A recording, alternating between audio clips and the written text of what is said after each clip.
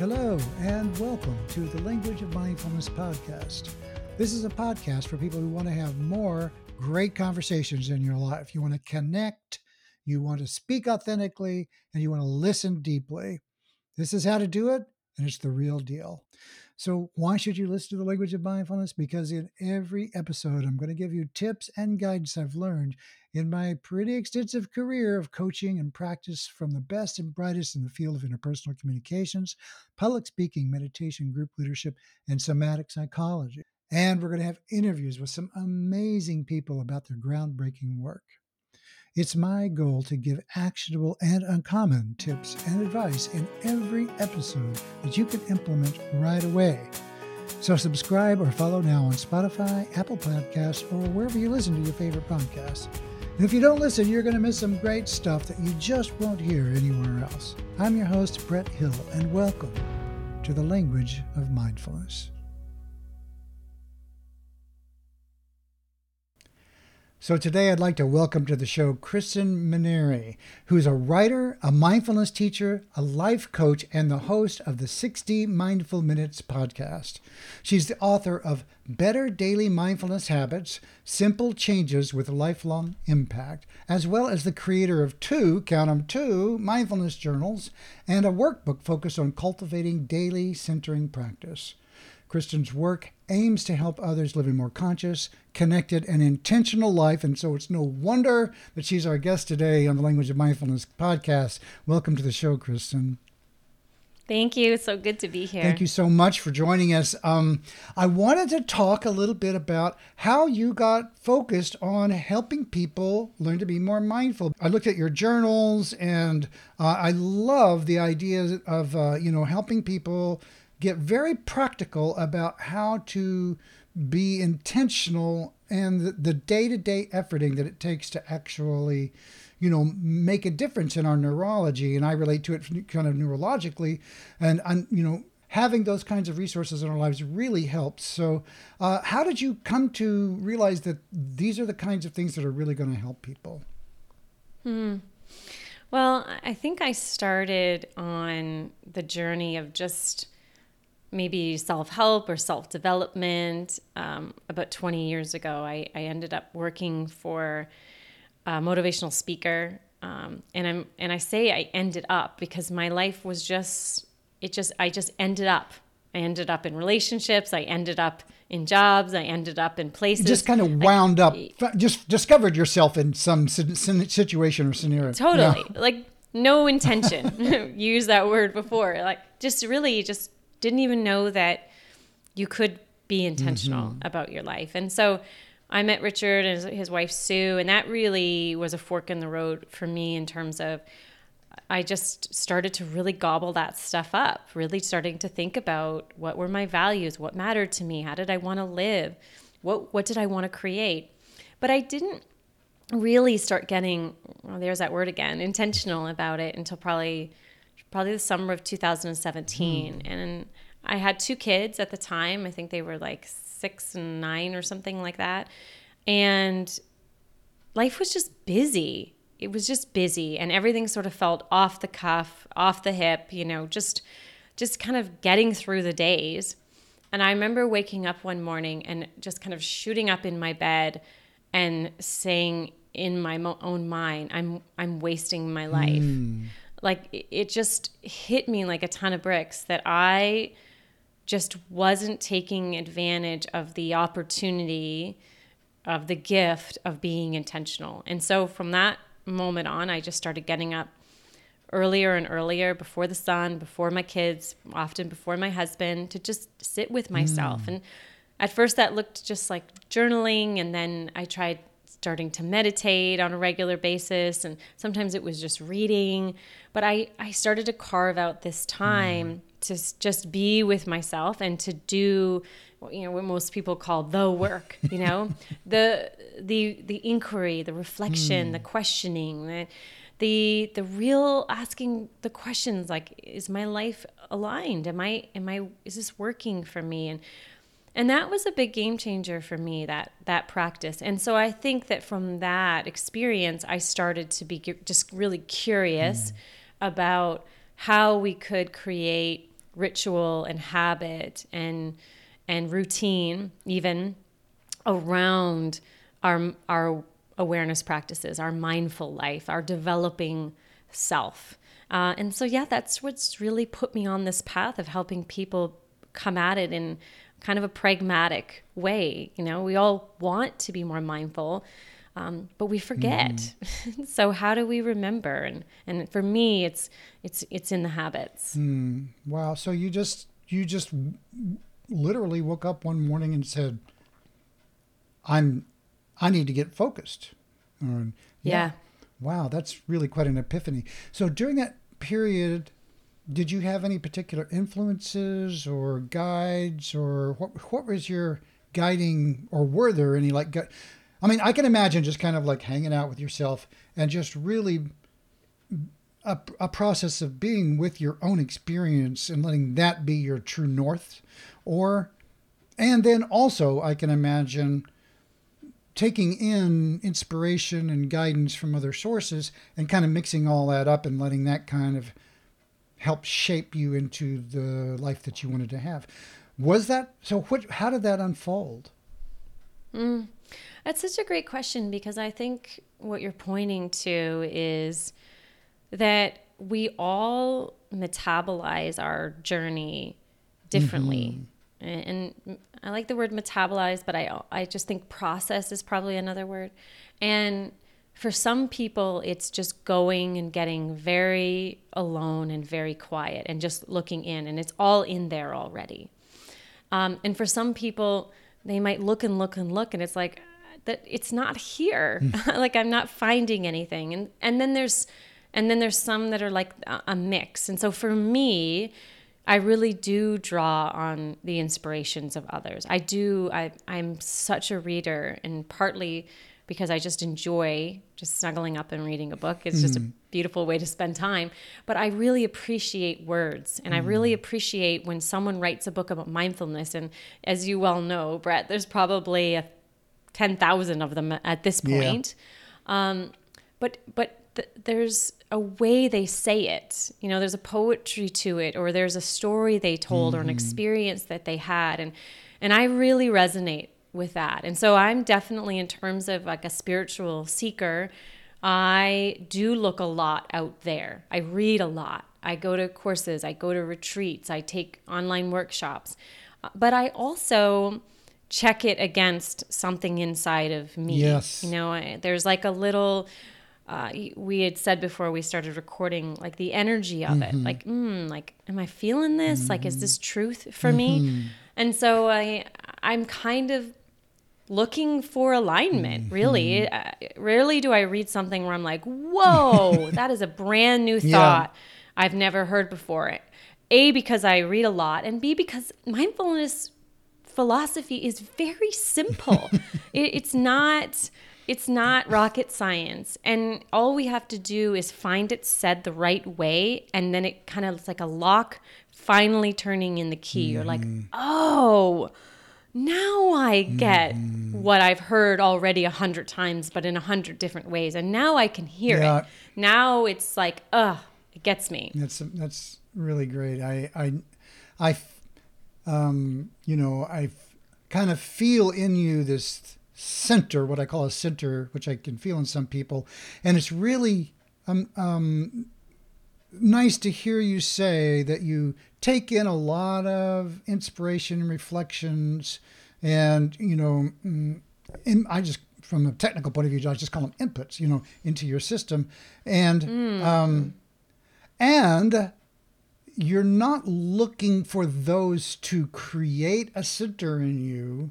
You're using that as a reflection against your own experience. And that is so crucial because so many people are out there looking for something that they can just kind of grab and adopt. And that becomes the replacement, if you will, for what they feel like might be missing. And there can be a time for that in development.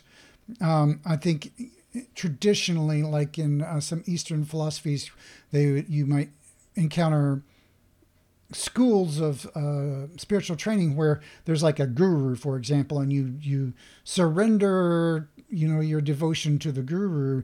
And in a way, the intention, I think, because of my own experience in that world, is for you to, because they have something that you don't. And so in theory, you basically adopt that center out there as your own. And then if they're a mature teacher, they back out and it becomes your own. So it's like starting a fire, right? It's like it lights up in you and now it's yours. But, and so I'm not, some people that's necessary. And there's a definite period of, it's all about the other. It's all about the other. And then it becomes, oh, wait, there's something about me in here. And now it's all about me in relationship to the world. And that whole transformation of becoming a whole human being. Anyway, I kind of went on my own riff, and you're the guest here, so sorry about that. No, that was beautiful. It's just amazing to be in these kind of conversations because I feel like spiritual work, growth work needs to be done in community because we reflect back to each other, we affirm each other, we say, oh yeah, me too, or yeah, not me. Mine's like this. I have so many relationships in my life that is the foundation of why we keep coming back to each other. Friendships where we affirm each other, we hold space for each other. It's just, it was beautiful. I really enjoyed hearing you reflect back some of the things that I said, and I really learned something there. That was really cool. You. And the word you used is relational, and it's like so important, and that's a key part of my work. And I think mindfulness in general, and one of the things I think is missing a lot as a focus is the relational mindful work. And that's why I call myself a mindful communications coach, because I feel like people actually land in their own authority, their what I call authentic embodied authority, when in relationship, And there is something to be said about, going to the top of the mountain, doing retreats and all of that. But really, it's about the relational work is where things really get big and expansive and fun, I think. So, and revealing. Yeah. I think that when I hear about, people who decide to go and have a silent retreat for, whatever, days, weeks, months, years, I get that. Like, I get what they're trying to do is connect with something that we just can't connect with in our very busy, noisy, distracted world. But I also have the thought, try being that peaceful in car line, right? Exactly. Or, at a grocery store when two people are arguing about masks or stuck in traffic when you're already late. Like, we have to take our spiritual advancement and then bring it back to the everyday living of our lives. And I think one of the most, if not the most challenging place for us as human beings in terms of seeing our stuff, our buttons, our triggers, our just ways that we get just gnarly, selfish, entitled, just wanting to be respected and wanting to be heard is in relationships. Yep. It's in a conversation with any other person. It doesn't matter if you're married to them or you'll never see them again. How you are with them and how you are with how they are with you is such an amazing teacher. Yeah. Yes. A million times. Yes. Part of your work has been around the notion of centering, and I'd like to hear how that has become, a centerpiece, if you pardon the pun, on that as a part of your work, because that's an important part of my focus as well, and I'd love to hear your take on that. Yeah, I guess it really stemmed from the realization, and this isn't rocket science, but that I can't access the parts of me that are discerning, kind, compassionate, thoughtful, the parts of me that I'm trying to cultivate through mindfulness, where I actually hear myself, my wise self, my higher self. I can't actually access any of that if I'm in a state of, flurry or agitation or worry or anxiety or, even excited anticipation. But when I'm in disruption, whatever emotion that is, whatever thought pattern that is, I'm distracted from my wiser, intuitive, higher self. So for me, centering is all about how do I find my sort of seat of consciousness, to borrow from Michael Singer. How do I find that, what he calls witness consciousness, where I can come back and stop being in it.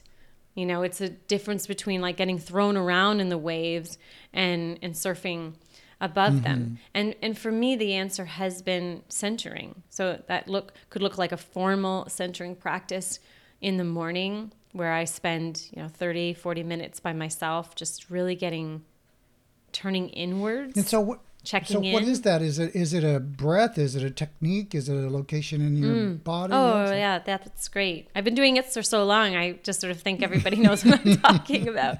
I do about an 8 to 10 minute meditation, which could look sometimes like me just watching myself think. Sometimes it looks like a stillness. Sometimes it looks like counting breaths. I don't have a set, like this is how I always do it. I'm not drawn to that. I think it's fine if people do find something that helps them meditate every day, but I'm not trying to eliminate thought. So I don't have a thing about needing to have a certain sort of protocol. So I do that, and then I'll journal for 10 or 15 minutes. And then I usually keep a stack of spiritual books next to me with short chapters. So I'll just read a chapter or two, like a thought, a little insight that the author is bringing forth. And then that's it. It's just it's a tuning in, it's a getting still, it's a tuning in. And then it's like a sprinkling a little thought or inspiration from somebody else to sort of put that in the sponge. And so through that process, you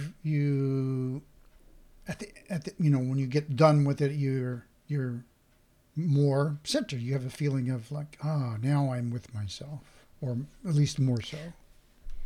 Yeah, and the word centered, I think what we really want to pull out of that is center.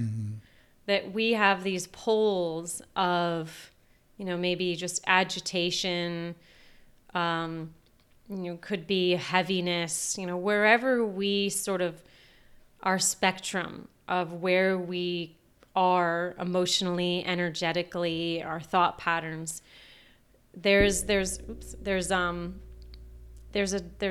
polarization there. And to me, my center, it doesn't have to be in the exact center, but my center is kind of like the middle ground of that. It's where I'm not being pulled in any particular emotional or psychological direction. I'm just steady, no different than if I was trying to walk a beam. I would have to find my center of that beam so that I didn't fall off. Because if I got too far to one side or the other, that would be it. I would fall over. So I think it's helpful to just think of it really practically. Like it is a center where we find our balance point so that we're not falling off emotionally, psychologically, either side. Okay, that's really useful. And I like the balance beam approach, because if you put somebody on a balance beam, they're not thinking about their taxes or they need to fix their car. You're on you're focused on, I need to be in the moment with this experience or I'm going to fall off. So I really enjoy those kinds of metaphors, because they make things real in terms of the somatic experience of being like balanced. Yeah. Another one that's been really working well with some of my clients lately is this idea that we can walk really closely to the edge of our cliff. And the edge of our cliff could be anger, it could be anxiety, it could be panic, it could be sadness. But, whatever it is that we know, when we get a little too close, we are apt to fall over. And so part of having a centering practice or any sort of mindfulness practice is we start to create some space between ourselves and the edge of that cliff, so we're not right there. Because as we know, if we were to walk right literally on the edge of a cliff, we could get pushed over, the wind could push us, we could lose our footing and trip over. But if you've got a foot or a couple meters between you and there, it's not as the risk is not as high. The consequence is not as high. I've put something between me and that risk of losing myself. And that could look like a breathing practice. It could look like getting enough sleep. One of my clients, he knows that when he doesn't get enough sleep, he walks very close to the cliff. He can lose his temper. He can fire back at someone really quickly. And so we talk a lot about, well, right, how do we pull you back from the cliff? Let's not get over caffeinated today. It's going to push you closer to the cliff. How can you go and get some fresh air? Like, how can we energize in other ways after you've not had a good night's sleep, right? When we start to see like, oh wait, my falling off the cliff isn't something that just happened to me. I actually participated in creating the conditions that put me so close to the cliff. I was over caffeinated. I skipped lunch. I haven't had a break, in 10 days. I didn't give myself time to rest this weekend. Like, whatever it is, we start to see that resilience isn't something that you and I just, got as, here's your amount of resilience and here's mine, and you just happen to get more. It's like, no.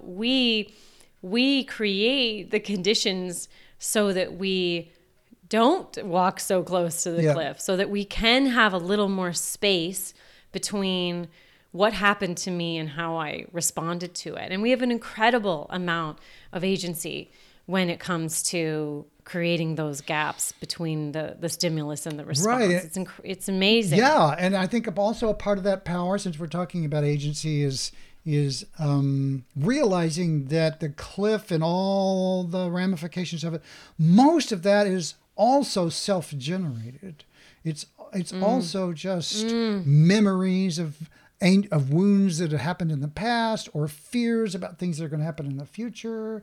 And, it's all basically like projections of your own woundedness, and feeling like if something touches a wounded spot, oh, I'm going to get all out of control, and kind of going, no, and being mindful, you just go, oh, I can tell that hurt, or I'm upset, and that's the cliff, right? Taking a breath, finding a center, and doing all the things that you did in the morning all over again. Sometimes many times in a day, mini versions of that, for sure. Yeah. And so what would you say to people who are interested in, developing more of this agency? Like, what would you say, like, the best way to help people get started, but more importantly, I think, persevere with actually making some progress? I know a lot of people start kind of a mindfulness practice and then they go, well, this is too scary, or they just don't go on with it. And I think this might be sort of your superpower in a way, is helping people understand that. Well, I have been on a path to understanding how to meet people wherever they are, because I am someone who can adopt structure and find systems pretty easily. And it's just, like, I'm also right-handed and I also have hazel eyes. Like, it's just how the way you're wired, right? Well, yes, it is. But I can see that out in the world, that what often gets in the way of starting a practice, whether it's a mindfulness or has related to food or exercise, is that we always just start way too big. And so last year, when we were all in, this new world began for us with the pandemic, I came across the book Tiny Habits by BJ Fogg. And so I actually ended up doing his coaching certification program, because I thought, wow, this is something. This actually is a beautiful panacea for just graveyards of failure, for that people think, I can't do X. I've never been able to commit to X. And what I learned from his book is that, it's in the title, right?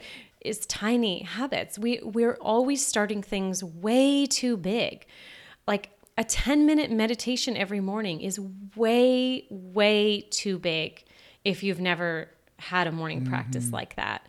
So, and I really subscribe to this idea that like find the tiniest thing that puts you on that path. Doesn't necessarily create the outcome yet that you want, but it actually starts to at least put you in that lane, and find the easiest way to do it in the very least amount of time and attempt to do that with consistency. So this could look like having a sticky note in your car on the dashboard that says breathe. And every single time you get in your car, you just take a beat before you turn the key in the ignition, and to just have a moment of homecoming, hand on heart, just come back to yourself for 5 seconds. Yes.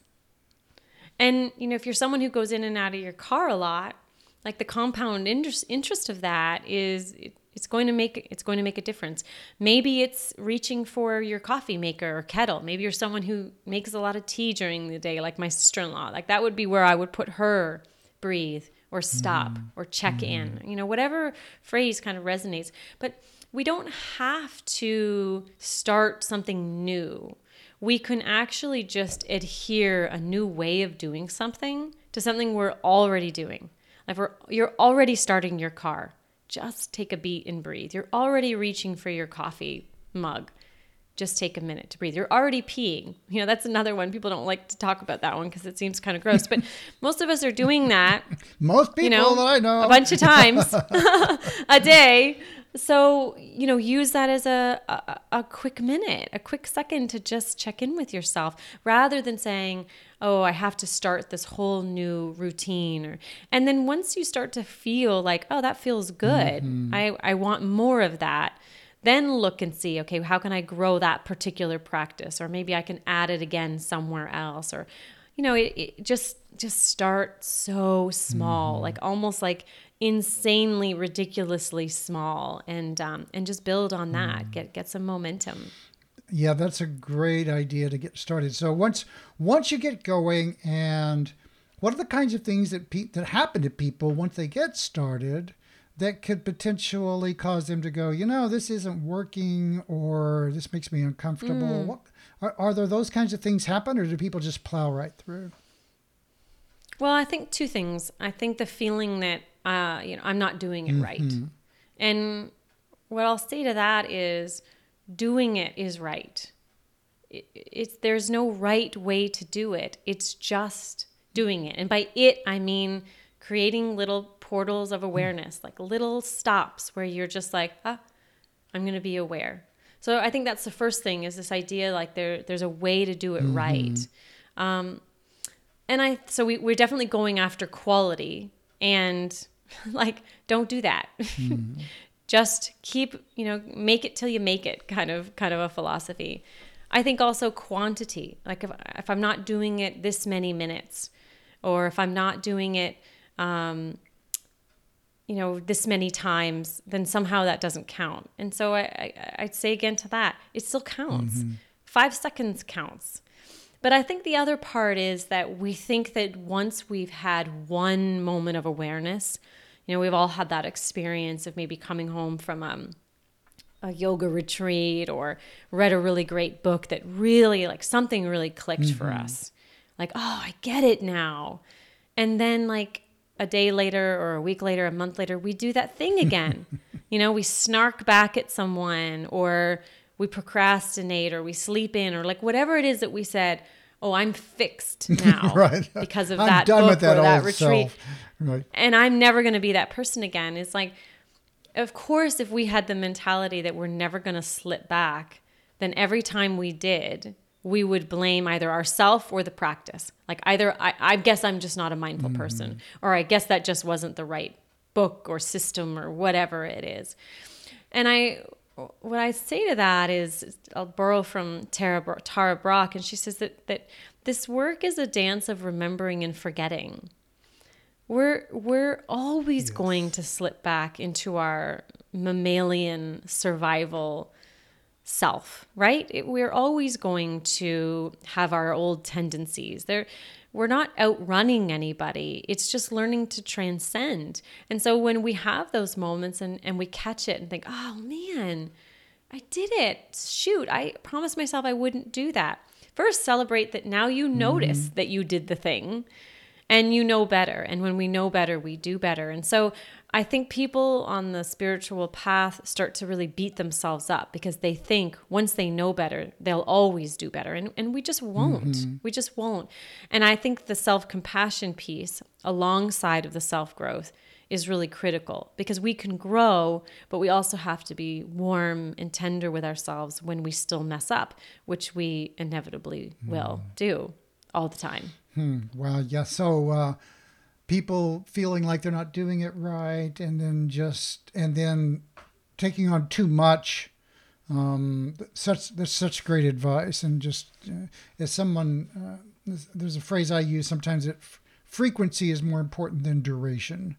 To kind of put it in engineering terms, it's kind of like, constantly doing little things is more important than doing 2 or 3 big things, right?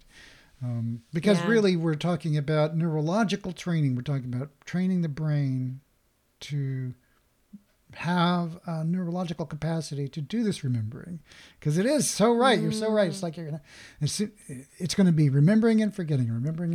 And I really love what you said about celebrating the fact that now you notice that that's happening, because that noticing is such a win, because then it counts, because now you're witnessing your own experience, and that's a mindful moment, and it's one that people take for granted a lot. So it's So what do you? Oh, excuse me. Go ahead. Oh, I was going to say, we've unfortunately given a gold star to having awareness in the moment, and only a silver star if you have it in reflection. And I really call BS on that, because I actually think that it all counts. And I also think that when we catch ourselves in reflection, so maybe I'm thinking back to something I said the day before, and I'm thinking, oh man, why did I say that? I didn't mean to, what was I thinking? Well, in that reflection, I actually have time to be thorough. I can actually really think it through. Why did I say that? And maybe I need to circle back around and clean up a mess that I made. And so I really do. I want people that I work with, anybody who's out there listening, is to really value that reflective awareness, because it really counts and it really matters, and we really grow from it. So do I wish that I always caught myself right before and went, oh, not going to say that? Yeah, for sure. I'd rather not make a mess than have to go clean it up afterwards. But there is growth in having to clean up a mess, or in having to reflect back on myself and wish that I had done something differently, and maybe drawing upon some self-compassion to get through that moment. So it's all gold stars, according to me. I really like that. That's so important, and to approach that reflection from a mindful way, so that you can realize, oh, I'm having remorse and guilt about what I did. So I'm noticing that I feel like I didn't do that right. And you know what? It probably could have been more skillful. And then reflecting on what would I have been, how might this conversation have gone had I been more present? Or was it a lack of presence? Or was I, what happened there that I didn't do what I feel like? It didn't go the way I feel like now I wish it had. And just kind of holding all that in the ether, so to speak, and letting yourself feel how that resonates with you. And then in this case, the falling off the cliff could be, I'm not going to shame myself about what I did wrong or how it didn't go well. Like, I don't want to buy into, oh, you never get this right on that story, right? Because that can resonate as well. So that's another thing. Oh, I have to be careful not to fall into that. So it's really super valuable skill to be able to develop this mindful reflection capability. So yes, big yes to that. Yay, I'm excited about that. So what are you up to these days? What's your practice and your work leading you? What are you looking forward to? New vistas, new areas, new horizons for you and your work. Well, I have started doing weekly workshops, and they're every Wednesday, and sometimes they won't be every Wednesday. Sometimes I'll have something up, so I'll come up or something will come up. But it's most Wednesdays, and I pick a topic and we workshop it. So yesterday, for example, we looked at what's taking up space, what's in your physical world, what unfinished projects, what regrets, what goals that just sort of got abandoned, what conflict that's living unresolved. So we did an hour-long workshop about really discovering what's taking up energy and psychological, what's sort of weighing on you, and how do we move that? And this is an online workshop that people can just drop. Yeah. People can sign up. They're free. So they can just go to my website. They can click on blog. They'll see what the latest workshop is and how to register. So those are free. And then in the new year, I'll be launching some Thrive groups, which is just people coming together to grow together, to be seen, to share, to just be very intentional about going through a space of time of like, I'm gonna do some real growth work for a couple of months. And just kind of a little community of folk to kind of mutually support each other through this intensity. Totally, yeah. Doing what we've been doing, like that, reflecting back to each other, and here's how I see it, or here's how I interpreted it. So yeah, and I'll be launching some book clubs coming up in the next couple of months in terms of just study groups, picking a book and doing a deep dive into it. Really and then of course I'm pretty much at capacity for my one-on-one coaching, but it's always good to just reach out and see when a spot opens up. So yeah, and then my podcast, I just love it. I said to you offline, it's like one of my just joys in life is just. And what's the name of your podcast? 60 Mindful Minutes. 60 Mindful Minutes. Yeah, we said that in the intro. Yep. So yes, definitely people should check all this fabulous stuff out. The workshops, the book, the journals, right? You have some journals. Yeah. You have so much good stuff going on, and really appreciate the work that you're doing and the intentionality that you're bringing into focus with people. So thank you for taking time to have a conversation with us today. I really appreciate it. Me too. I really, really enjoyed this. Just highlight of my day. Thank you. Blessings to you. You too. So that's a wrap on today's edition of the Language of Mindfulness podcast. We hope you've enjoyed it. If so, please leave us a review on iTunes and follow along on whatever podcast platform you're listening on. We'd really appreciate it. And check us out at languageofmindfulness.com, where you can sign up for a free coaching session. And because we get so many questions on this, you can access how to start a mindfulness meditation practice at languageofmindfulness.com/now. Thanks a ton, and we're looking forward to a lot of great new content coming up as well. Have a great one and stay present. Thanks.